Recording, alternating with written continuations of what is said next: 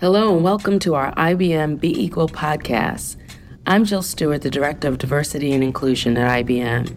Thanks for joining our conversation around D&I to learn how we at IBM are continuously looking for ways to expand equality and allyship across the enterprise.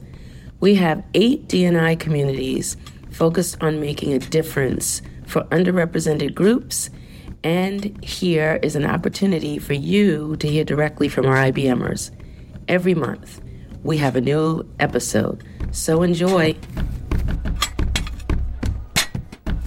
So hello and welcome to our second Be Equal podcast, where IBMers will have the opportunity to be vocal, be powerful, be proud, and be heard, and share their stories of tenacity, grit, perseverance, and courage.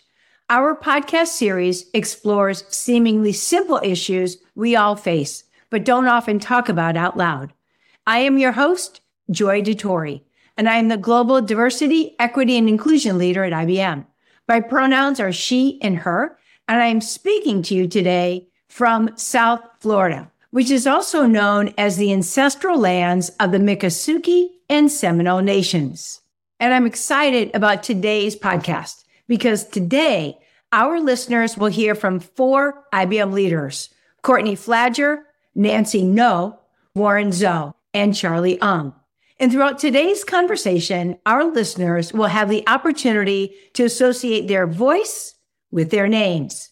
And while that is important in every podcast, what makes today especially significant is how our names play an essential role in our identities. So Courtney, let's go ahead and start with you. You are the D&I leader supporting the Pan-Asian community. And what our listeners may not realize is that at IBM, we have established D&I leadership councils, which are aligned to our 8 diverse communities. So now that we have that as a backdrop, Courtney, as the D&I leader for the Pan-Asian Council, you partner with IBMers to drive various initiatives which impact employee engagement. Can you tell me a little bit more about the structure of the D&I Leadership Council? Sure, Joy. And I think this is unique for IBM. A lot of companies have ERGs or BRGs. IBM does have BRGs, which operate on the local level, but IBM also has D&I councils across each of our 8 communities. So IBM's Pan-Asian Council, for example, is made up of myself, executive leaders, IBM squad leaders, and squad members as well, who would be IBM volunteers.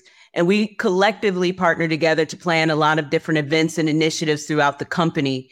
So when I first started this role, one of the first things that we did was have listening sessions with IBM's Pan-Asian Community members so that we could better understand the community's needs. And from there, we identified those 3 community initiatives and created 3 new squads to align with those initiatives. So there are a few things, Courtney, that I actually heard you say. First, you used the term BRG, or business resource groups. For people that are not sure what we mean by business resource groups are simply one way that IBM scales our D&I priorities. And Courtney, I have the opportunity to work with you every day. So I wanted to say thank you. Thank you for your tenderness, your compassion, and your creative leadership. Thank you, Joy. Next, I would like to introduce Nancy Ngo. Nancy is part of IBM's corporate communications team and plays an important role in our ESG and social impact communications. So Nancy is part of the Pan-Asian Council's Identity and Eminence Squad. You created the My Full Name Is campaign. Can you elaborate a little bit more about the campaign? So the My Full Name Is campaign is a series of IBMer personal stories that celebrate the breadth of diversity across the Pan-Asian and broader IBM community by telling the name origin and evolution stories of its members. The goal of the campaign is to provide a forum for IBMers to fully embrace their cultural identities, while also learning about other cultures to find ways to better treat each other, starting with appreciating the richness of our different names. And it comes down to our names play a very special role in our lives. Our identities often start with our given names and can evolve over time as our names change. And sometimes we confront ways our names may not fit seamlessly into different environments.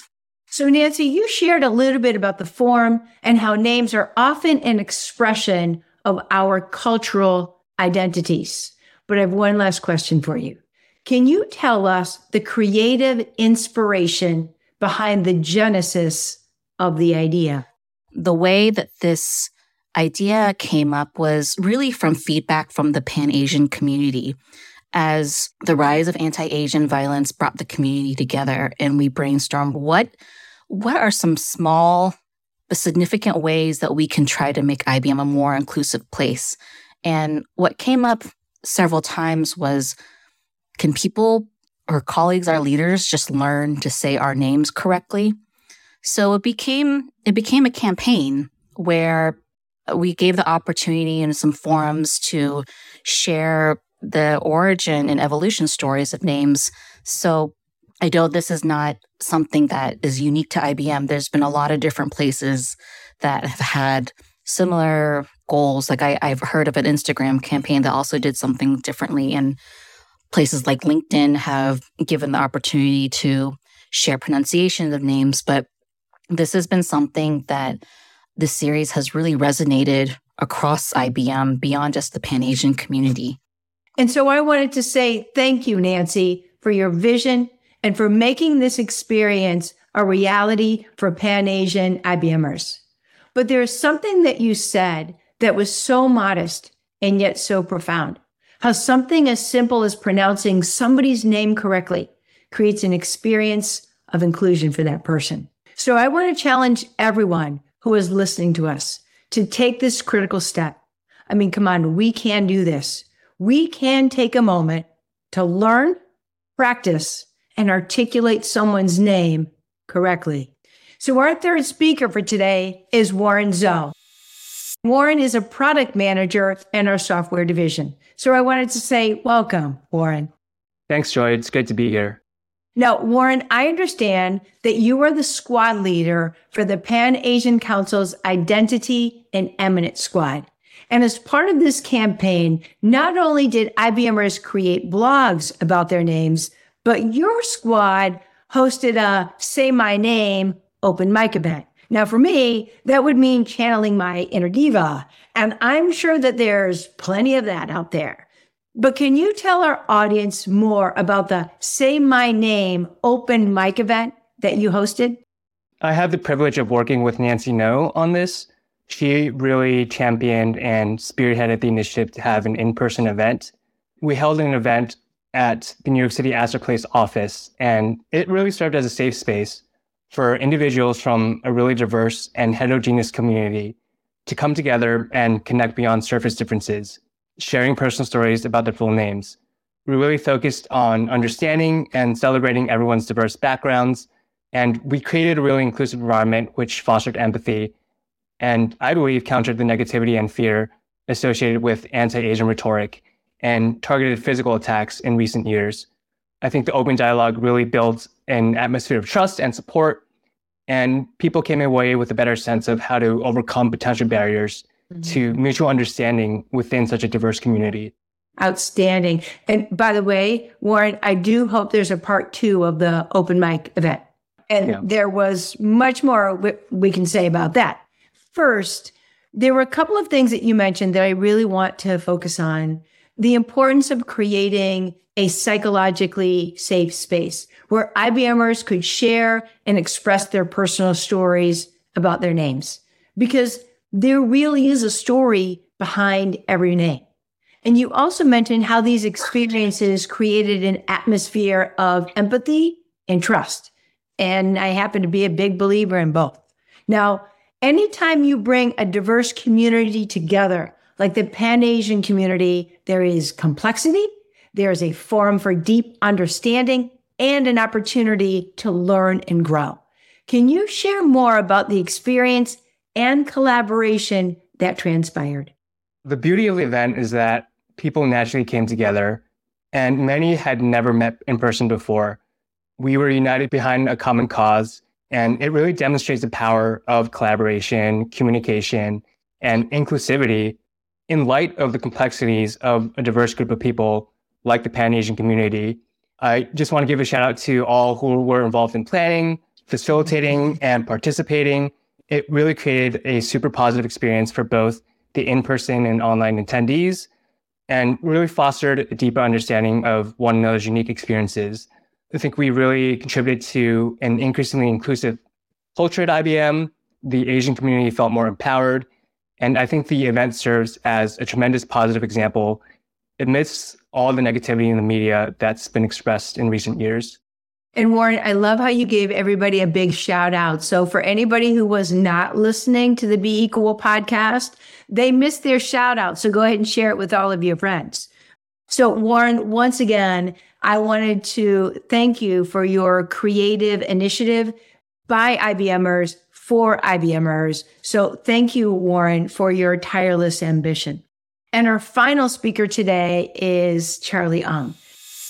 Charlie is part of our global corporate events and production team. And Charlie, it is always great to be with you. Thanks for having me, Joy. And Charlie, I must tell you, when I heard your prior interview about the My Full Name Is campaign, I wasn't sure whether I wanted to cry or whether I wanted to pump my fist in salute to your family's bravery, resilience, and strength. But I know that there's more. And often we describe ourselves as multidimensional or intersectional human beings because not just one identity shows up. So before we get to your story, can you tell us a little bit more about Charlie Ung? Like, who is he? I've always sort of been at the intersection of cultures my whole life. Ethnically, I'm Chinese and Cambodian, but since I immigrated to Canada as a refugee, I identify as Canadian. I was born in Vietnam, but I'm not ethnically Vietnamese. And I'm also part of the Pan-Asian community, but in addition, I'm part of the LGBTQ plus community. So lots of multi-dimensions and intersections there. Really reinforcing that we don't just show up as one identity in the workplace or socially with our friends and family. So Charlie, you participated in the My Full Name Is campaign and gave a gripping account of how your parents fled Cambodia in 1975 and how they escaped to Vietnam. Can you tell us more about their journey and your ultimate passage to Canada? So my mother, she's full Chinese, and her parents left communist China and they ended up settling in Cambodia. There were 12 kids in her family, and they were shop owners. And my mother was the second oldest of the 12 and the eldest girl. My father, he's half Chinese and half Cambodian. There were 9 kids in his family. They were landowners outside the capital of Phnom Penh and ended up owning a lot of rubber plantation land. My father was fortunate enough to go to a French university where he spoke fluent French and he studied engineering. And he met my mother through her older brother. So, they were married in 1975. And that was also the same year that Phnom Penh fell to the Khmer Rouge. And my paternal grandfather at the time had started hearing stories of people being told to leave the city to go out to the countryside for a few days, but they were disappearing and never heard from again. And so he had decided that he wanted to split up the family. He had family members in Vietnam and Thailand and other parts of the country. And so my mother, my father, who were newly married, and my mother's younger sister, who it turns out now is autistic, the 3 of them were sent to my mother's aunt who was living in Vietnam. And at the time that the capital fell, the Vietnamese government had started opening up their borders to anyone who was Vietnamese. It was time for them to leave Cambodia. And so my last name, Ung, was very similar to a Vietnamese last name, Ng. And so when they got to the border, there was a party of 3 with the last name of Ng, and my mother claimed that that was us. And so that's how she ended up getting out of Cambodia and into Vietnam. This crazy story. And so we ended up in Vietnam for several years, and my father being educated, he had spent a lot of time following current events, and he had started hearing that there was these refugee camps in Malaysia and in Hong Kong at the time, and the Red Cross and USAID were accepting refugees from these camps to go to other countries. And so in order to get passage, you had to get to these refugee camps. And so they had saved up money, and it was, at the time, several ounces of gold per person. And they bought passage on a cargo ship to go across the Gulf of Thailand to try to get to these refugee camps. So they set out one night, only to be turned back around by storms. So then several days later, they set out again. And when you're crossing, the Gulf of Thailand, there was, people were on fishing boats, people were on larger boats and smaller boats. But when you're crossing there was a lot of pirates that knew that these boats were filled with refugees. And so they would raid the boats over and over again, and they would take belongings, and they would, rape and abduct women and children. And so it was a really tough go. And on average, I was reading earlier that pirates would board these ships 3 to 4 times in the 2-week journey across the Gulf of Thailand. And So similar, on one of the final times, pirates boarded the ship again, and they were dumping over the jugs of water and cutting open the bags of rice because they thought people were hiding like jewelry and money in those containers. And, there was nothing left for them to take. And so, they wanted to take me, who was a newborn at the time. I think I was probably 6 months old. And they had tried to take me from my mother. And of course, she's hysterical. And the pirates were having none of it. And they said, fine, we can't have him. And I got thrown overboard. And my father and a bunch of men jumped in after me. And so I was rescued back onto the ship, and the pirates had gone off. Several days later, they encountered an oil freighter from Royal Dutch Shell. And so the captain of the ship that we were on was radioing back and forth with the captain of the tanker. And they got permission to take these refugees on board. But the one condition was that they had to claim distress. And so my father and a bunch of men on the ship and the captain of the cargo ship had to physically sink this ship before they could be taken on board the freighter. A couple more days later, we ended up in a small refugee camp off the coast of Malaysia. From there, we were transferred to a refugee camp in Kuala Lumpur. And my father, having been educated in speaking French, he was accepted by both Canada and France for refugee status. And so in the fall of 1979, we were accepted, and we ended up in Canada. And that's how I ended up in Canada. Wow. Charlie, that was so powerful. And for anybody who is listening who happens to be in the movie business, I think that's an award-winning movie. I think we have something here, Charlie. Not only the parallel that you are drawing about the experience, but the translated empathy to others who are fleeing their countries even today and seeking a safe place where they can begin again. Exactly. There are so many Southeast Asian people born in the 70s and 80s that have a similar story to mine.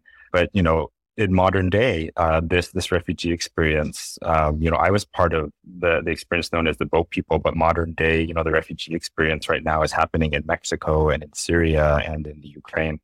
Well, and you and I have always talked about the importance and the power of storytelling. And I think we learned that today. We discovered how through sharing stories, not only do we enjoy the collective experience that we all have together, but the importance that we have by building empathy, compassion, and understanding. So I wanted to end our Be Equal podcast today by thanking Courtney, Nancy, Warren, and Charlie. We value the impact of your stories and the undeniable impression that you have left with our listeners. And since we're talking about the significance of stories, I do feel compelled to share a quote from Brené Brown. And this is what she said in her latest book. If we want to find the way back to ourselves and to one another, we need the language and the grounded confidence to both tell our stories and be stewards of the stories that we hear. This is the framework for meaningful connection.